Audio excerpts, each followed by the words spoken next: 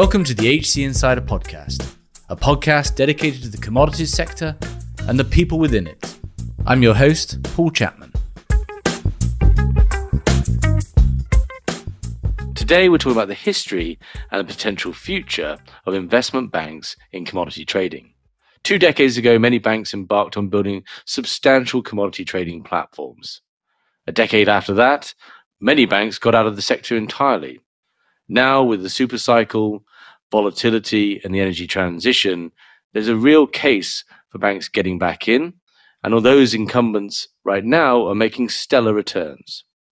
Our guest to discuss the history of banks is Kevin O'Reilly. Kevin is a Wall Street veteran with over 25 years in investment banks in and around the commodities sector, from sales and trading through to wealth management and through to investor sales. Kevin has had a front row seat on the roller coaster ride that has been investment banks in the commodities sector over the last 25 years. As always, you can support the show by leaving a review on the platform you're listening on, and I hope you enjoy the episode. Kevin, thanks for joining. Thank you, Paul. Good to be here. So we've got a big story to tell. We're talking about the banks and their involvement in commodity trading, commodity sales and trading, and ultimately ending up at a point where making the case for why they might be needed in the current commodity cycle that we're in, combined with energy transition. Before we get there, can you go way back and just when did the banks start truly having or getting involved in commodities trading? Commodity trading, as we know it, actually began about 4,000 years ago in Sumer or modern-day Iraq, when the people there were using clay tablets to denote the number of goods delivered on a predetermined date, incredibly enough. However, I think our story really starts around 1981. In 1981, the US government ceded oil price control to the market participants, and this marked the beginning of the WTI crude oil spot market. The ensuing volatility led to the creation of the WTI futures market in 1983, and then we saw the Brent contract, I think, in 1988. 1981 had several other interesting financial happenings. Fed fund rates approached 20% after Volcker in 1979 decided to free float rates to try and cure the previous decade's stagflation period. Salomon Brothers arranged for IBM and the World Bank to do their first ever fixed floating currency interest rate swap to solve an opposing problem that I think the World Bank and IBM had. Many banks for many years had been participants in the bullion market due to historical currency and reserve linkages. If you remember, the gold standard was quite a common currency standard, which the US relinquished in 1971. Rothschild's bank was actually the chair of the poorly named Goldfix, and there were many other banks who had participated in precious metal and base metal trading activity through merchant banking activities. If you think of storied names such as Barclays de Zoeter Wed, owned Barclays Metals Group, which was a huge bullion trader back for many, many years. More recently, we'd had the silver markets go to historic highs due to the egregious behaviour of the Hunt brothers. Their activities threatened to destroy 7 of the nation's top 50 banks. Interestingly enough, they were a family who'd made their money in oil in the 50s and had been banned from agricultural trading in the late 70s for trying to corner those markets. They declared bankruptcy in 1988. So in 1981, something else happened. There was a small family-owned commodity business which had been established in 1898 by a man called Jacob Aaron. Its roots were in New Orleans, it's a coffee trading outfit, and by the 1960s, they were trading quite a number of agricultural commodities and precious metals and foreign exchange. J. Aaron continued to grow, and their banker was Goldman Sachs. Goldman Sachs were approached by them to find a buyer when the partners decided it was time. They'd grown the firm as much as they could, and they needed external capital to continue growing. Goldman found them several partners. They didn't like the ideas. They were quite private people. And so the senior management of Goldman Sachs came up with the idea to buy the company themselves. J. Aaron agreed, began the entrance of certainly Goldman Sachs, but I think it's the starting point for many of the investment banks to engage in the commodity markets. A little after a year later, one of their key employees moved to Morgan Stanley, where they set up a commodity trading operation that would eventually grow to rival J. Aron and help turn both the banks the sobriquet of the Wall Street refiners. Fantastic. So a mention of Volcker there, who will play a bigger role later on in the story.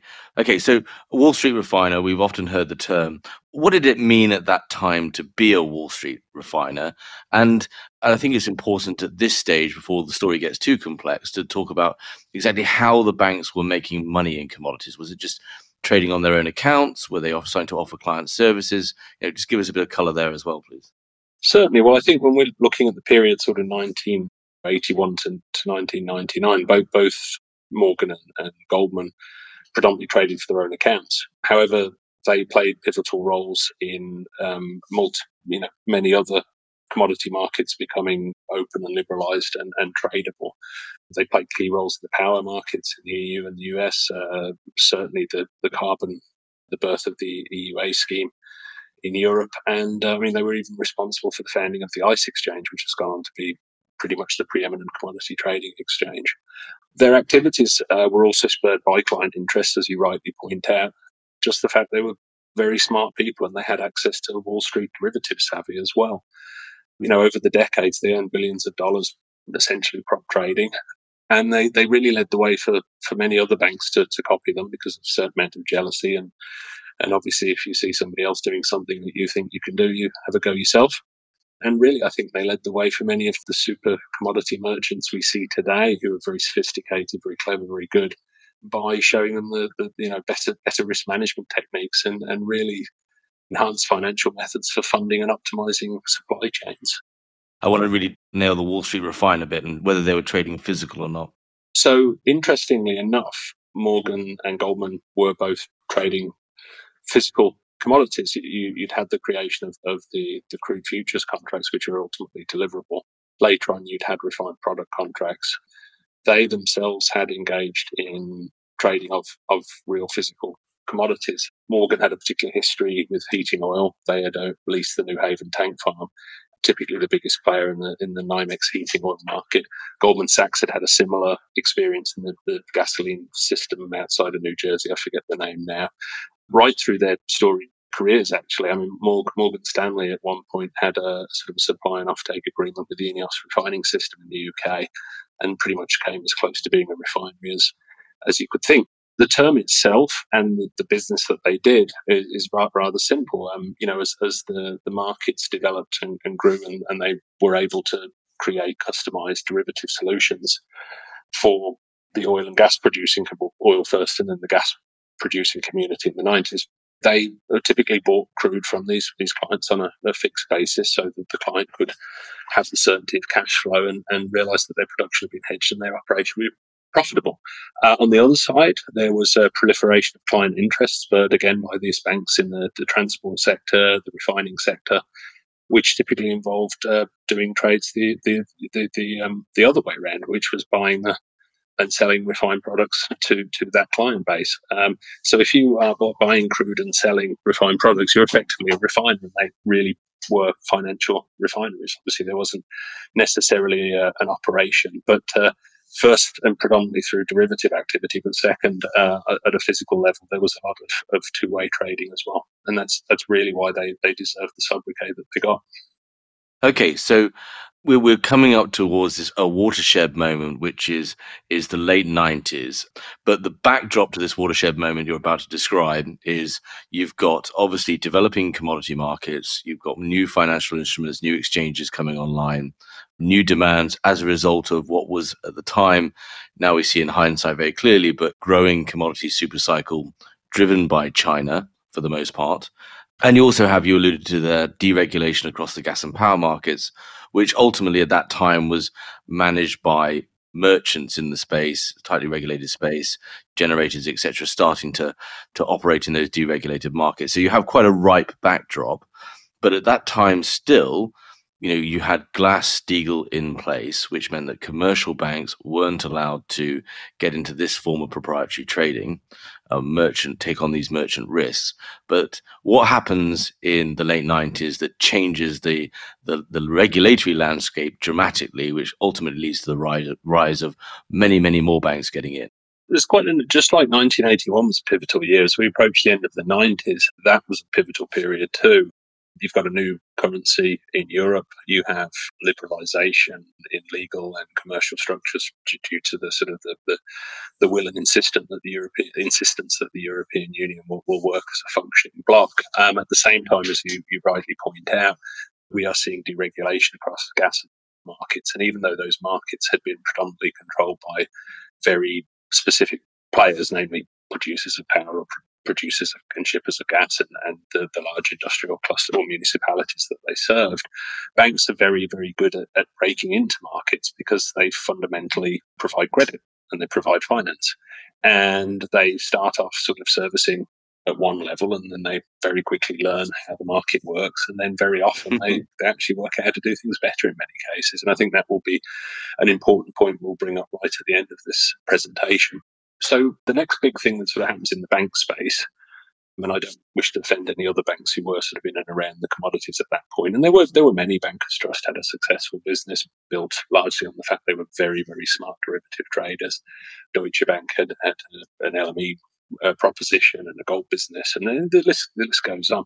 But the big thing that happened in 1998 was Citicorp's merger with the insurance firm Travelers Group, and that basically was a situation where you were going to put investment banking, retail banking, insurance services, brokerage, all businesses together, which under the Glass-Steagall Act of 33 and the Bank Holding Act of 1956 was actually illegal. The acts themselves were there to protect everybody, and they prevented the mixing of the investment and commercial banking activities, predominantly to protect bank depositors, because we could talk about numerous financial crises and runs on banks over the years. But in order for that merger to go through, an act of Congress had to be passed. It was the Gramm-Leach-Bliley Act, 1999, I think, and it was also known as the Financial Services Modernisation Act. And that basically repealed the parts of Glass-Steagall which covered all the rules we've just discussed. As such, it allowed for a huge amount of consolidation and a huge amount of cross-selling and a huge amount of cross-opportunity. The party really got started, and it was signed into law by President Clinton. That act was passed a few months after the Citi-Corp merger had been effectively allowed, so it was a bit of a fudge. But it paved the way for the 1999-2009 period, which I think we can agree is the dominant role of banks in commodities.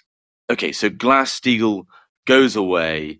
You've got this incredible backdrop of ultimately need for the banks. I think that's a crucial thing to point out. They were fulfilling a role, as you point out as well. They've been servicing these markets and suddenly realized through a combination of the credit that they have and the risk management expertise could do it as well. So really kind of 2000 onwards, despite various hiccups with Enron, which ultimately just ceded more power to the investment banks, you just had this huge explosion of proliferation of number of banks trading commodities, both physical and financial, and real success. Can you walk us through that decade and some of the reasons behind their success? Absolutely. I mean, look, the decade begins, as we said, with the newfound freedom, liquidity, and commercial appetite of the repeal of Glass-Steagall. Many banks were suddenly looking at every business that was available and possible, and it would be hard not to notice the success of Goldman and Morgan. And suddenly we had many, many banks offering hedges and structured finance solutions to clients who formerly had to use exchanges or weren't aware that their main bank could now offer them these products. The OTC market, as a result, the over-the-counter market grew, I think, in the early 2000s to multiples of what the exchange volumes were. China's membership in 2000 of the World Trade Organization and the universal acceptance of globalization led to another economic boom. And certainly, I think, another commodity super cycle. And China's 20-year growth story has been highly dependent on raw materials and natural resources to fuel their Western consumer clients and, of course, a growing Chinese middle class. Interestingly enough, no sooner had the decade of joy for the banks and commodities had begun, but new challenges arrived. The banks had to scramble, and in May the 11th, 2000, the ICE exchange was created by 12 founding banks, all who are now trading commodities at various amounts and various success levels because of a challenge that emerged from a single commodity behemoth. Enron, which you just mentioned, had actually existed in various forms since the 1980s, but through mergers and acquisitions and the relentless drive of Skilling, Lay, and Fastow. It came to prominence at the end of the 90s. Truly was a trailblazing company, and at one point it really did look like it was going to overwhelm the banks, traditional traders, and pretty much everybody else in the commodity space. Its downfall was far swifter than its ascension, and its implosion left a huge void the banks looked to fill, and indeed did fill very well. We'd mentioned before about the common currency in the EU and deregulation, and I guess if we dig a little deeper, we see that bank, pick up Morgan Stanley as an example, but I think in the late 90s, they were participating in enormous power transactions, and I believe one of them supplied basically power to almost half the power of the state of Georgia during the California power crisis, which to some extent was precipitated by poor regulation and indeed, I think, nefarious activity by certain Enron traders. They actually went on to build a number of jet fuel peakers to supply wholesale power markets in the energy starved state. Yeah. But with Enron's demise and a number of other merchant utilities at the time, I've got a number of comments on talent I'll make in a little bit about this time period. But all of those individuals, whether it was businesses or as teams, ended up going to banks, right? The void of the loss of Enron, a whole slew of them, El Paso, etc. Those teams, those prop trading teams in particular, went to the banks. UBS acquired Enron's book, etc. And we see during this period, I think it was Merrill's bought EKT. Deutsche had already got Bankers Trust and got some other. But it was an incredible period of growth for the banks globally. Can you just define for us, just compared to perhaps the decade before, what are they now doing to make their money? Because this is the period when we're starting to see multi-billion-dollar revenue numbers for relatively nascent commodity desks in some cases. It was, so how are they making that money, and what was it the banks were able to do in that time period better than the independent trading houses that subsequently thrived in the next decade? Okay, so ultimately they all had slightly different businesses, but we're in a period now where you've got a lot of consolidation, a lot of growth, and people want to do this, they want to do that. Corporate businesses starting in 81, as I pointed out, had done hedges in FX and interest rates with the banks. And now, as we see, there were 12, 15, 20 banks who were able to offer hedges for the US E&P community, refiners, airlines, transport, trucking, industrials, markets in gas, power, coal, oil. The list is end. Any commodity at one point you could think of, there was a potential to write a derivative on. Fundamentally, the transactions were hedges. They were profitable, but there were a lot of hedges related to lending activity or structured finance. When banks offered a certainty of cash flow for corporates and even sovereign countries, through hedging commodity exposures, borrowing rates dropped precipitously, and in some companies were actually able to borrow cheaper than the sovereign debt of the country that they're resident in. And we used to have this term we use called effectively piercing the sovereign ceiling, as it were. In those deals, I think the majority of the VIG was in the commodity hedge, because prior to 2008, with so much of the business in the OTC markets, the term markets themselves were a lot less visible, and so the margins were quite large. There were some huge deals done, and there are still huge deals done today on the sovereign side. Every year you'll see a Bloomberg story about the government of Mexico hedging production, because so much of the revenue of Pemex goes towards running the country. I think when Libya sort of imploded around 2010, Morgan Stanley had got involved and had facilitated the oil part of an oil for food program. So, a bank doing good. Airline hedges got bigger and bigger. Some of the largest that were ever done were Emirates and China Aviation, which for those of us who worked in the markets are sort of famous stories in and of themselves. Shipping, CMA, various other shipping companies. The list goes on, but fundamentally they all involved a derivative hedge which locked in a price for either a buyer or seller. The physical trading that Morgan and Goldman had obviously been engaged in was part for their account and part of their broader physical financial trading, which is still really their account.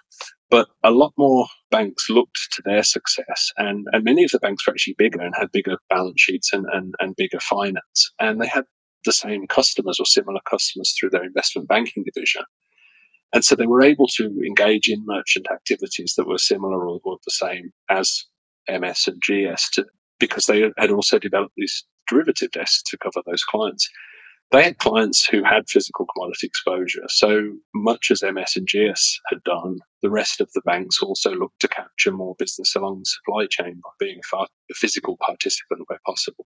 I think there was quite a lot of jealousy and envy as well. So you had these services being provided, then prop trading around that. You also, money begets money, and the interest in commodities was enormous for that decade. It was on the front page of the Wall Street Journal most days in some form or other. And that drove a lot of institutional money wanting to get into it, as well as the hedge funds starting to trade commodities, which only bolstered the bank's activities, right? That was a great opportunity for them to service those clients. So the banks had a number of businesses. Obviously, they had done extremely well in equities and fixed income with the institutional client base. The passive people were the sort of the pension funds, the asset managers, the separate account of the insurance companies.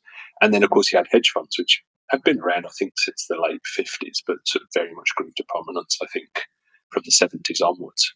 Historically, with a commodity market, a hedge fund would sort of fill the gap between the buyers and sellers on the exchange. In the old days, if you looked at the reports of position reports and who held what, you had commercial participants, which would obviously be sort of oil companies doing hedges, and other participants, refiners doing the hedges the other way because they need to buy oil and sell this and so on and so forth. And the gap in buyers and sellers was often met by the hedge funds who deemed themselves to be there to sort of help markets adjust. They took money out of the market until they balanced.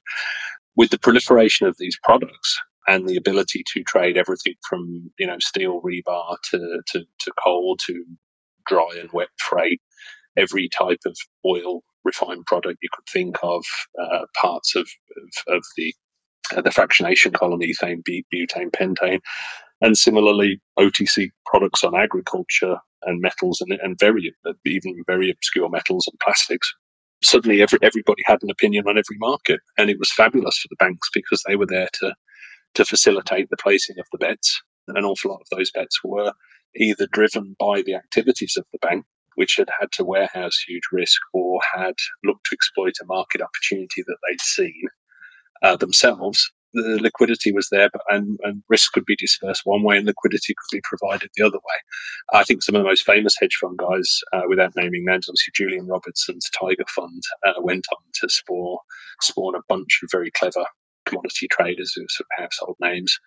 And then, of course, when you think about the passive investor, Goldman Sachs, yet again, first in line, created, I think, in 91, the GSCI, which was a passive investing index which caters to real money and asset managers. And they turned both their commodity trading expertise and obviously their understanding of what an asset manager or a pension fund needs from a fixed income perspective into a highly marketable product, which is available today and has evolved over 30 odd years into a very smart index. There are many other index providers today, but they started that off. I think there was a former Shell Brent cargo trader called Julian Barracliff who popularized relative value trading in commodities, and I think he certainly inspired me, and he inspired a generation of bank salespeople to promote this sort of trade concept and ideas. Prior to 2008, the money was sloshing about, and if you had a good idea and we used to say sort of three green lights: historical, statistical, and fundamental. So if you could find a fundamentally dislocated market, typically a forward market, and typically because of an asymmetry in client hedge flows, you sort of had a story. And then the next thing was to say, okay, this market is distorted because of these reasons. And then you would show a picture and say, statistically, it's a 5 standard deviation move, or realistically 2, say, here's a historical chart that's never been here. And, obviously your hedge fund trader could sort of look at that and say, yes, this market is out of whack. And obviously providing the story was there for why the trade should convert or become mean reverting again. There was business to be done, and that business grew to rival the corporate hedging at one point that the banks were engaged in. And people actually forgot because we didn't appreciate credit risk at the time. But the banks prior to 2008 were giving enormous OTC credit risk to their commercial corporate counterparts. And yet the hedge fund community actually had to post initial margin with the banks or held all their money in the prime brokerage accounts at the same banks. And prime brokerage is a separate business actually grew and had real help from the fact that commodity markets developed as well.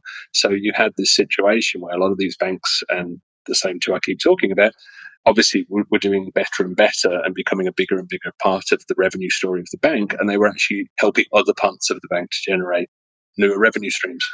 So the investment banks as well offered prime brokerage services to institutional clients. And as commodities grew, it became a bigger source of revenue for the prime brokerage business. So you had a situation where the revenue streams of the bank's commodity businesses were obviously big for the business themselves, but were aiding other parts of the bank. Prime brokerage was a big winner because more and more of the investor community held their reserves at the prime brokerage at the bank. And and it was an attractive thing to be able to sell commodities, and you kept more of the reserves there. Similarly, even in investment banking and other parts of the bank, having the ability to talk commodities and to talk risk management and to offer hedges became a powerful selling tool for the investment bankers who were otherwise going and pitching more traditional banking products. So this was a great, another great thing that commodity trading at banks did for the bank at large.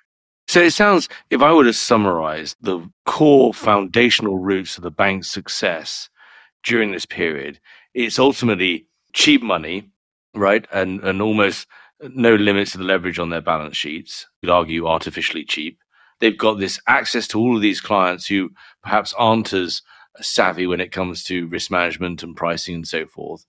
So we look at this decade and the period before, but particularly this decade, the real edge that the banks brought was obviously cheap money, and just almost endless credit, almost artificially cheap money there.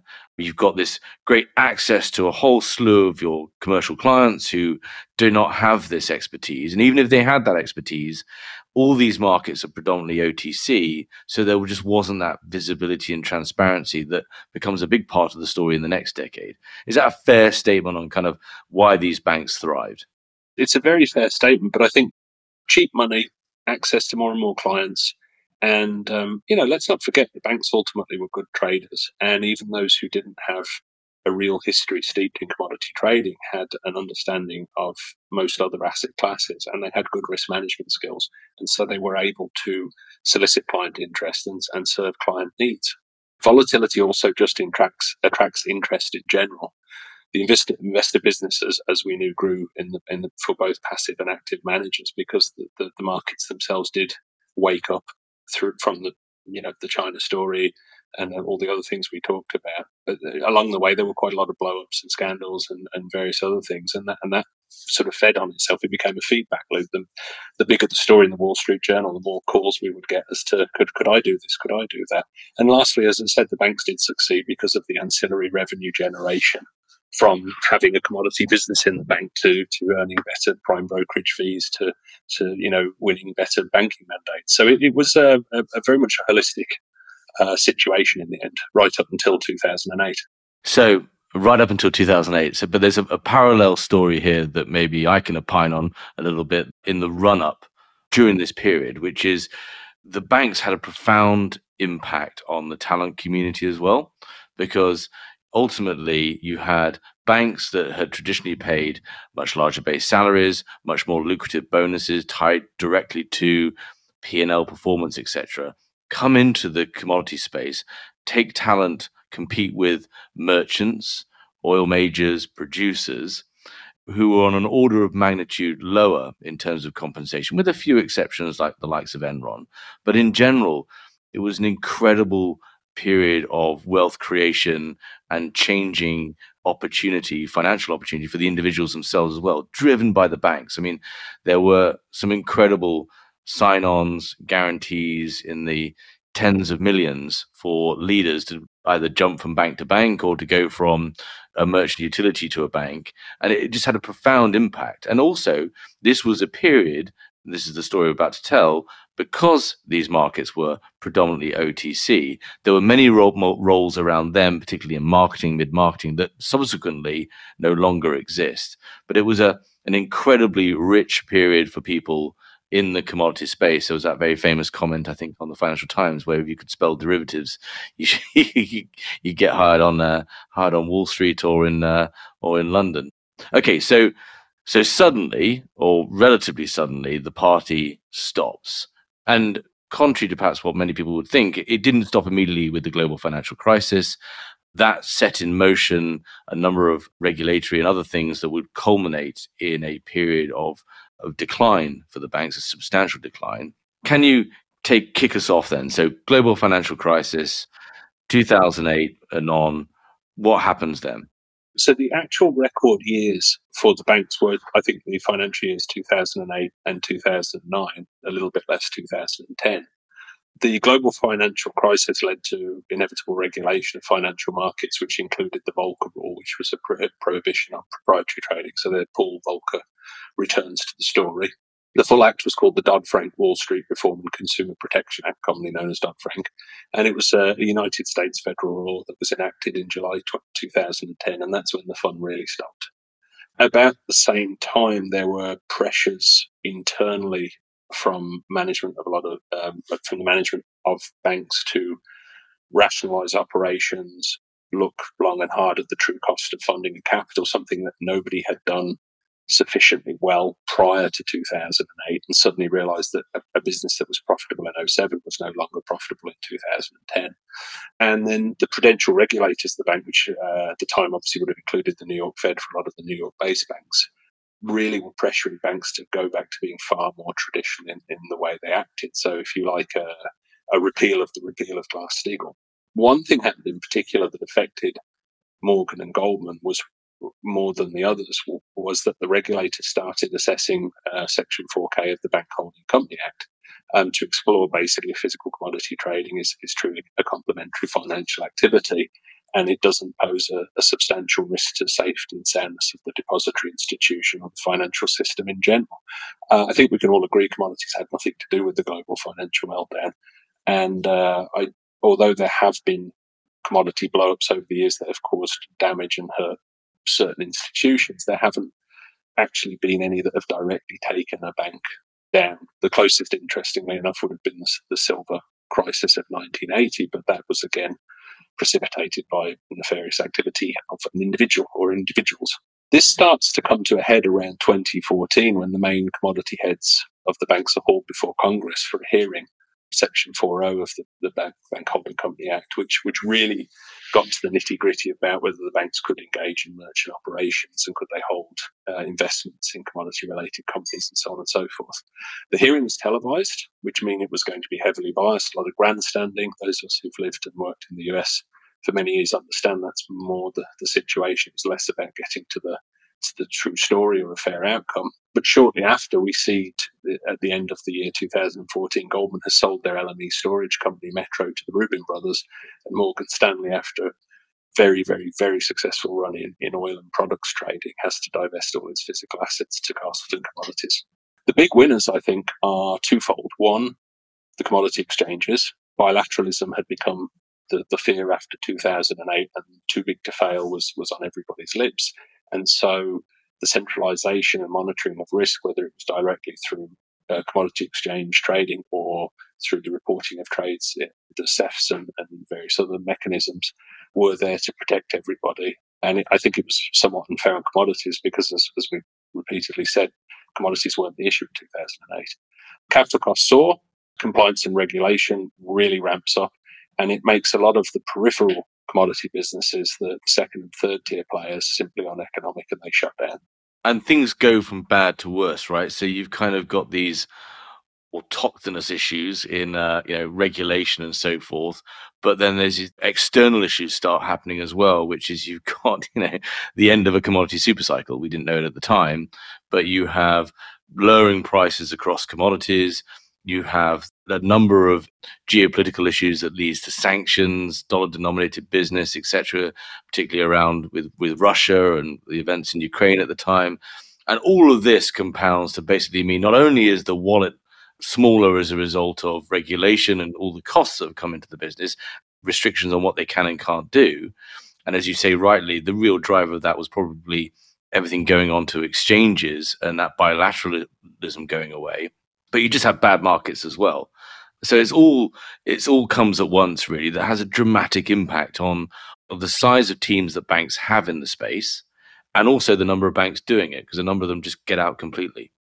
Yeah, they do. Many of as I said, the second and third tier players were not particularly profitable. They were hoping to sort of break in by dint of force of will or what have you, much as we had seen historically high commodity prices in 2008. If you remember, the WTI contract, I think, hit $147. Natural gas went bonzo too. In the following couple of years later, technology gives us shale plays, and suddenly, commodity prices are right down in the doldrums.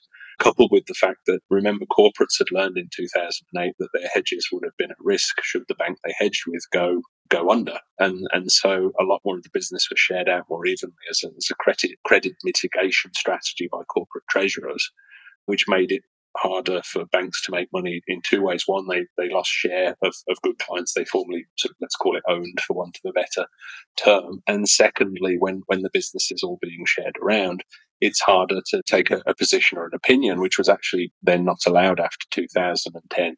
But prior to that, you would have been able to say, well, I know this oil company's hedging. If I disagree, I'll just take all his hedge and I'll do what I want with it, and nobody will know. But when a client then starts having to deal with 15 people, everybody knows what's going on, and so you're at the party naked, for want of a better word. So people couldn't make money trading that way either, and that as you said, these things compounded to and then coupled with some scandals, some fines, and some sanctions, it just became a negative feedback loop. Many banks, they simply shut down, and the more famous ones had to severely scale back. So much so, a number of the fixed income divisions that were at one point branded FIC, fixed income, currency and commodities, reverted back to the old FID, fixed income division, to highlight the lack of importance of commodities in the bank. And I think there was a final insult to some of the formerly lucrative businesses and an original engine of growth. Yeah. There's a whole other episode, I think, on doing an analysis of if a true cost of capital was applied to many of the banks involved during that period, whether they would have been as lucrative as they appeared. But that's a different story. Okay, so the important thing to say here is that this has also a dramatic talent impact as well. Many of those roles, as I said, kind of went away with the move to exchanges. There just wasn't that need for that, as many salespeople or whatever it might be. And the opportunity itself declined. You couldn't have these physical traders sat in banks for the most part.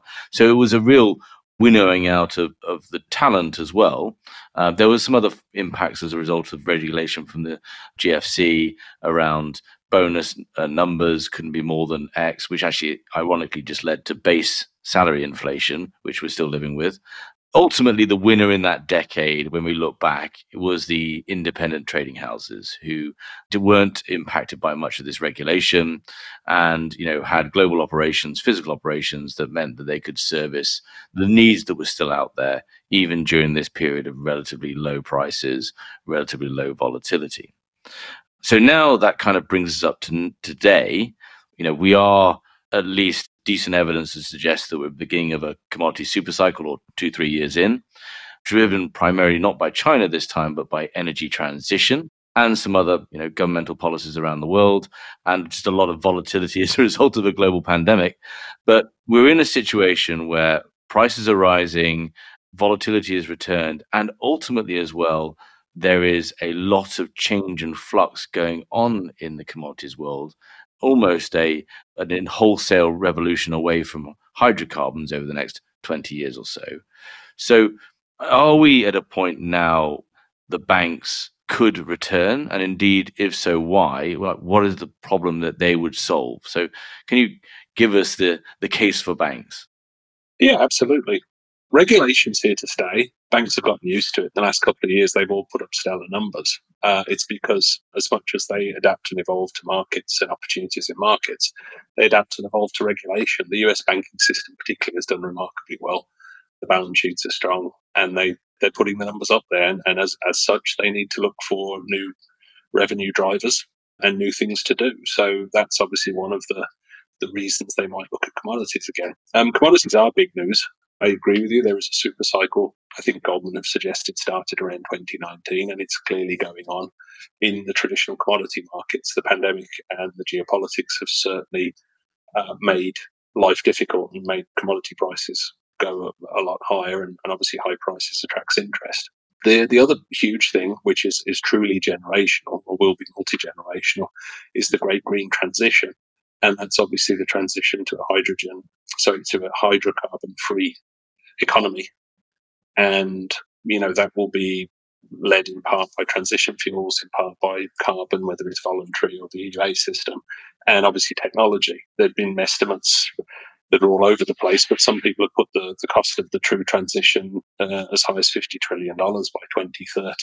I think this is another story for the banks, because banks still are the primary source, or at least conduits, of the capital required to achieve a lot of these things. Green projects, regardless of their altruistic nature, require certainty of cash flow to succeed. It's just an old common sense thing. And again, banks, as we've just been discussing for the last 30 minutes, have been historically the most innovative providers of tailored risk solutions in the markets. Going back to their experiences from 1981 onwards should mean that they are, again, the go-to supplier for transition fuels and carbon solutions and the risk management required to make the great green transition successful and viable. Interestingly enough, for the first time in a generation, really in my sort of adult lifetime, geopolitics and inflation are actually genuine concerns. They pose a severe threat to everyday life. And in times of trouble, governments have also looked to the banks for help. If you think Rothschild's The Battle of Waterloo and the first Barings bailout, JP Morgan in 1929, the stock market crash, Republic Bank and the silver crisis, and the Big 14 in New York with long-term capital, which was 1999. And the list is endless. But the banks have behaved. They're behaving responsibly. They've earned money. And it wouldn't surprise me if their relationship changes with the regulators and the governments because of the good that they can do. Many banks did keep some level of commodity engagement, and banks with history in commodity lending and trading in their DNA would be the logical re-entrants. Banks focused on green finance should look to have commodity trading as a complementary service, if nothing else, if it's not a primary focus, because they will have the ability to help their clients and indeed to handle their own internal risk management.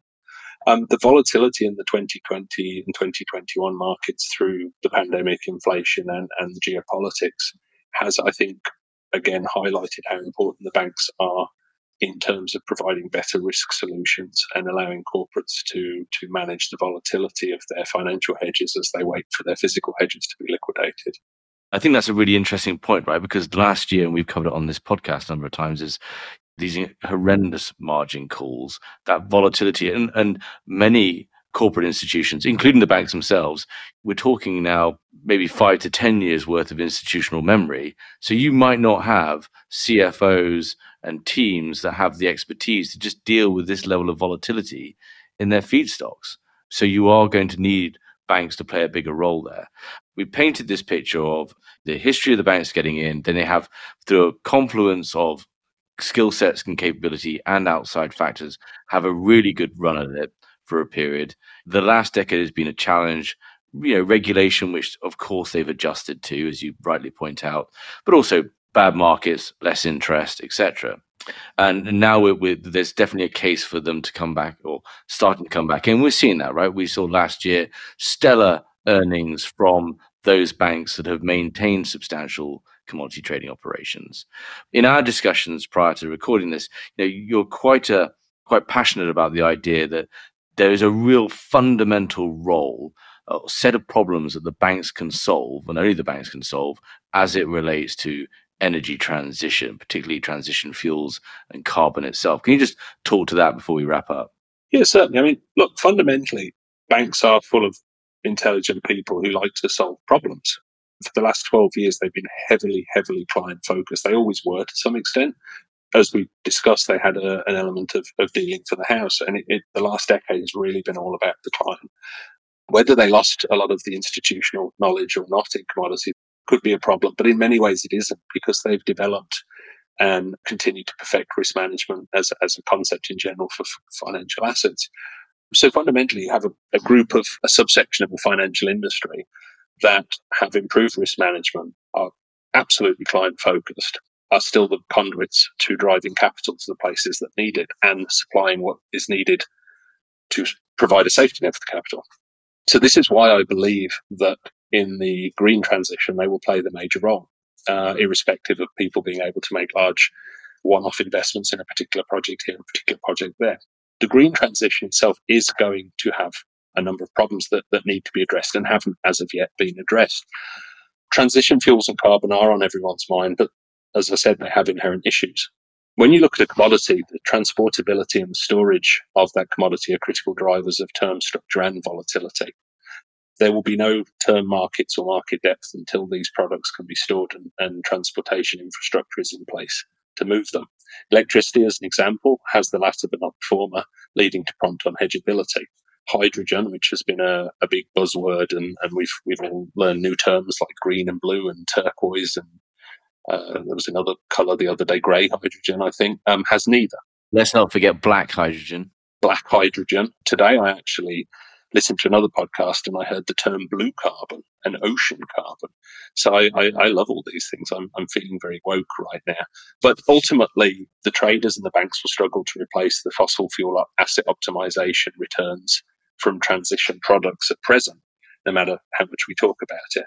That being, and lastly, we should also point out carbon remains quite a tricky prospect. On the one hand, everybody agrees we need to stop polluting, but we don't have a perfect system, and we don't have whether that system is to truly neutralize carbon emissions as opposed to make everybody feel better, to guarantee the veracity of an individual project, which would mean that an investment by a polluter on one side was, they've made amends on the other side. It's relatively one-dimensional market still, and greenwashing is genuinely a concern for a lot of corporates I've talked to recently. These issues have to be solved. I don't have all the answers today. I can think of proxies, but the reality is if we look back to the 1990s, the banks broke into newer markets that were deemed hard to penetrate then and provided solutions that industry participants could not. Their success is testament to the fact that they were able to do that. It's irrefutable logic. I believe, given some time, effort, and support, they will solve these problems again, and they will become the nexus of information commerce for the transition economy. And I think, again, they will be able to match the needs on both sides of the green market and warehouse basis risks through their networks and the clients and the raw trading talent. It won't be perfect, but if anybody can do it, I think it is the banks who will be able to do it. Yeah, I guess the final talent story is, where are these people going to come from? And it's going to be a challenge, right? Because the last decade has also been a period of underinvestment in people. Those people, for the most part, sit now back at utilities or in trading houses. Some of them won't remember the bank's last run at this. So, that might not be an issue, but the banks getting back in again, which was certainly a story in the 2000s. But it is going to be a challenge. And I think, as you say, they are positioning themselves as one of the key, if not the only potential solver that can bridge capital and investment needs in this energy transition. That might attract talent in and of itself. I think it will. I think the green story, because it affects everybody at a personal and an emotional and a generational level, just becomes a story for young, smart graduate types and even people in their 20s, early 30s who've got other skills that can be brought to help solve the problem. So I think, given the unique nature of it, it's not a get-rich-quick scheme. It's a we got to do the right thing here scheme. Invariably, leaders, responsible people, and heroes rise when the challenge is there, and I think that will happen. And I don't see why the banks can't be the pathway to allow those people to come to the fore and help make the future a better place. Well, it's been a really interesting discussion. It's been a part good walk down memory lane and part sort of exciting that the commodity markets and the energy transition are back in the news, and there's a real need for the financing community to be able to support it. Absolutely, and I look forward to seeing them do it. All right. Thanks, Kevin. Thank you, Paul. Thank you for listening. If you enjoyed this episode and want to support the show, please give us a positive review on Apple Podcasts or Spotify. To find out more about HC Insider and Human Capital, a search firm dedicated to the commodities sector, go to www.hcinsider.global, where you'll find more original content on the commodities sector and more details on our offering as a search firm and our locations around the world. Thanks again for listening.